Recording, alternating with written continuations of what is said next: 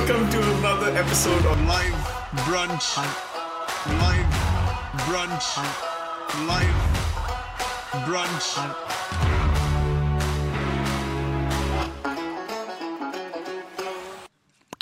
Yes, Hey. Welcome to another episode of Live Brunch with me and Matt Covell. Just the two of us. Just the two of us. Where is the lovely Christine Lydia, Matt? Well, we thought since we are in lockdown, we should limit even more the people in the room, which seems a very sensible thing to do. But since me and you are already in the room because you're on the cameras, I was preaching, so Christian's not with us, which is a sad loss for us. And so hopefully I'll try and do my best to make up for that in the answers that I bring today. Brilliant, Matt. Wonderful, wonderful preach again this morning. Do you want to do a quick 30-second summary of what you shared? Yeah, sure. So we're at the point in the series of, the story of the Exodus where they're in the wilderness and the people of Israel are lacking in food and God provides manna for them. So it's all about sort of the lack that we feel in life and looking to things to comfort us and ultimately God's provision for us in Christ.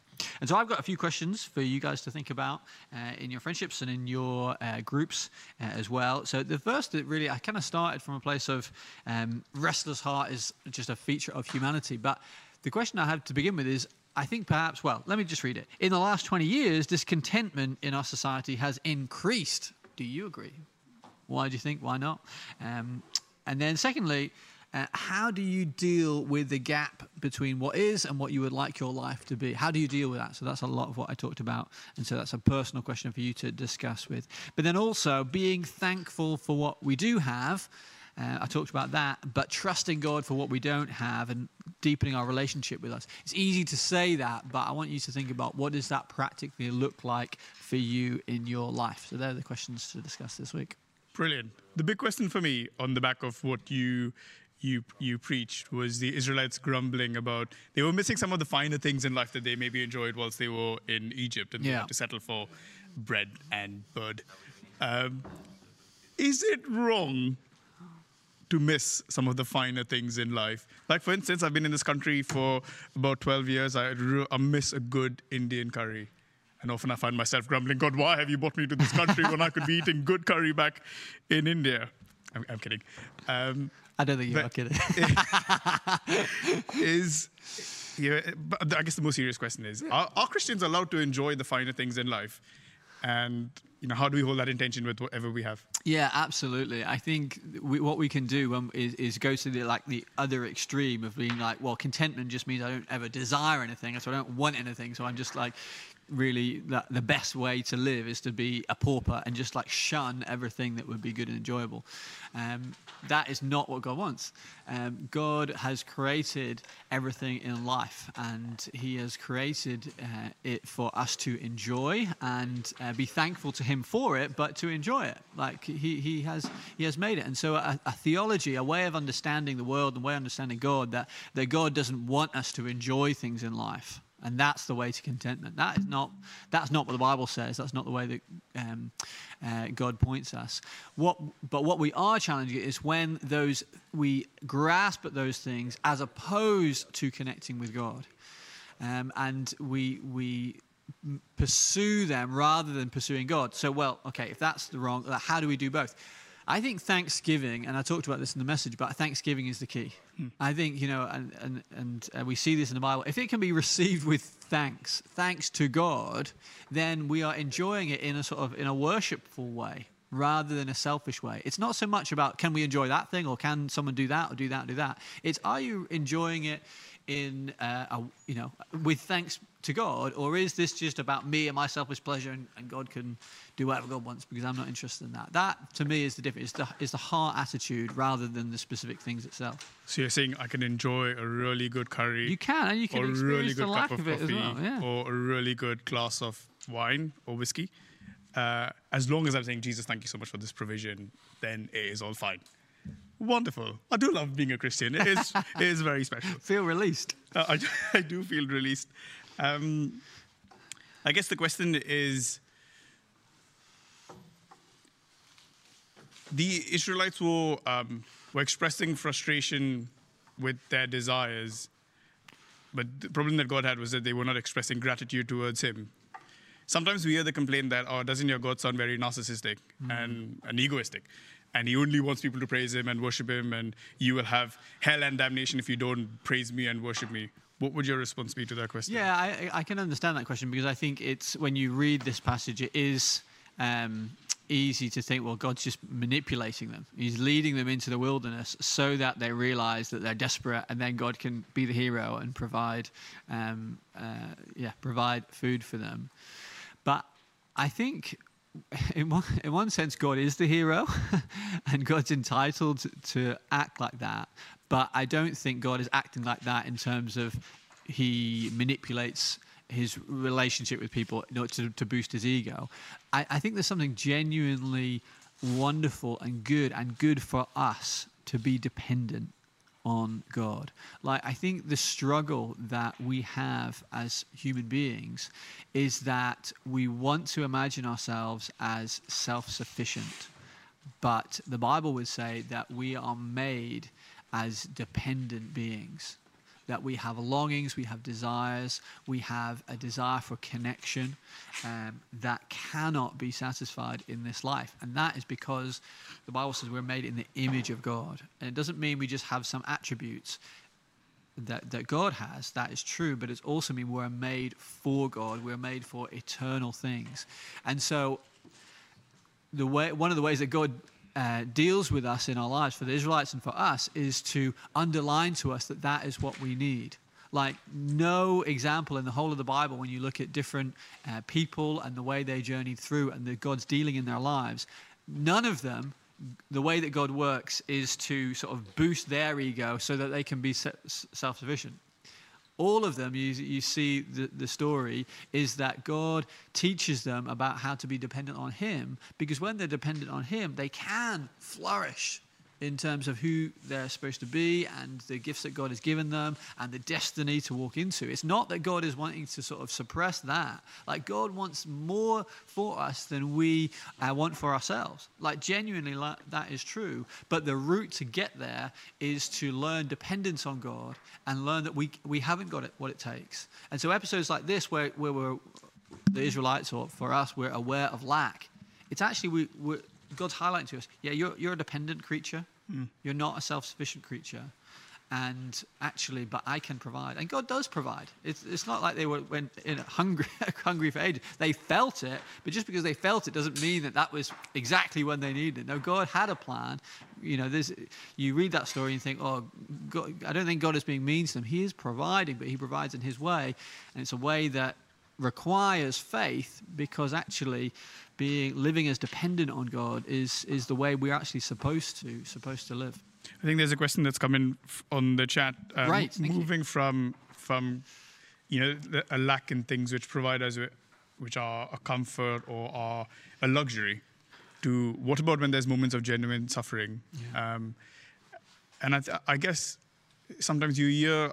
So I'm going to ask you a question. I'm not making statements. Is you hear of people who've maybe lost a loved one, or lost something that's really special or precious to them, or are really suffering with some really weighty stuff, and people say, "Oh, but God's working this for His good," which is in the Bible. Would you say to the person in that moment that God's allowed you to go through this suffering to teach you dependence on Him? Is that insensitive, or is there a truth that can bring comfort in that moment? And the question on the chat is there more that the church can do practically to provide comfort and support to those who are dealing with severe and genuine suffering? Yes, I think in all this, I think what we're not saying is, if you are genuinely, hopefully what we're demonstrating in this series is that through the suffering that we feel and the challenges of life and the pain that we experience, we're not saying, right, here's the quick pat answer. You just got to believe this and everything is fine. Hopefully what is coming across is that what we believe the Bible teaches us is about journeying with one another and loving one another and grappling with these amazing truths of God, but actually how it works out in our lives. That takes time, that takes journey, that takes process. And one of the aspects in terms of that specific question is that I'm not saying like we can just be glib about or just like quick about genuine suffering and say, well, God's teaching you something, and that's like part of what I was saying earlier about that we will experience the bitterness of life, while we're on this earth. Like that is real, and also that will not completely make sense to us and completely understand that until we're in this perspective of eternity. The fact that God genuinely does teach us things through it, and we do learn to depend on him and draw closer to him even in the darkest of times, that is true, but that's not the whole answer. The whole answer is in this perspective of eternity, that actually we do live in a broken world, we do live in a sinful world, and the reason that we experience loss, the reason that we experience pain is not because God wanted to put us through an obstacle course to learn how to trust him. The reason for those things is humanity has rejected God, and we live in a sinful and broken world. And God is dealing with that, and we have to be patient in one sense with that, because we get to the end of the Bible and it points towards the future where every tear will be dried and be no more pain. That is coming. So God has brought that. That is the ultimate solution. Christ coming again, new heavens and earth. That is the ultimate solution. So let's not lose that perspective in terms of like the support that we can offer people. Day in, day out, that's what we do at this church. In small groups, through our pastoral support team, through other small groups that we do. We refer people for Christian counselling. We have marriage support that is ongoing. Like a lot of that happens behind the scenes quite naturally, so maybe people are not aware of it, but you only need to ask, and that sort of thing gets set up, whether it's asking your site leader, asking elders in your church, asking your pastoral support lead in your site if you know who that is, but just ask one of the elders, and that can be set up for people. So there's always more we can do, of course. Absolutely. There is. And I can personally testify that there's a brilliant pastoral structure in place where you reach out and people love you and look after you, and I'm very grateful for that.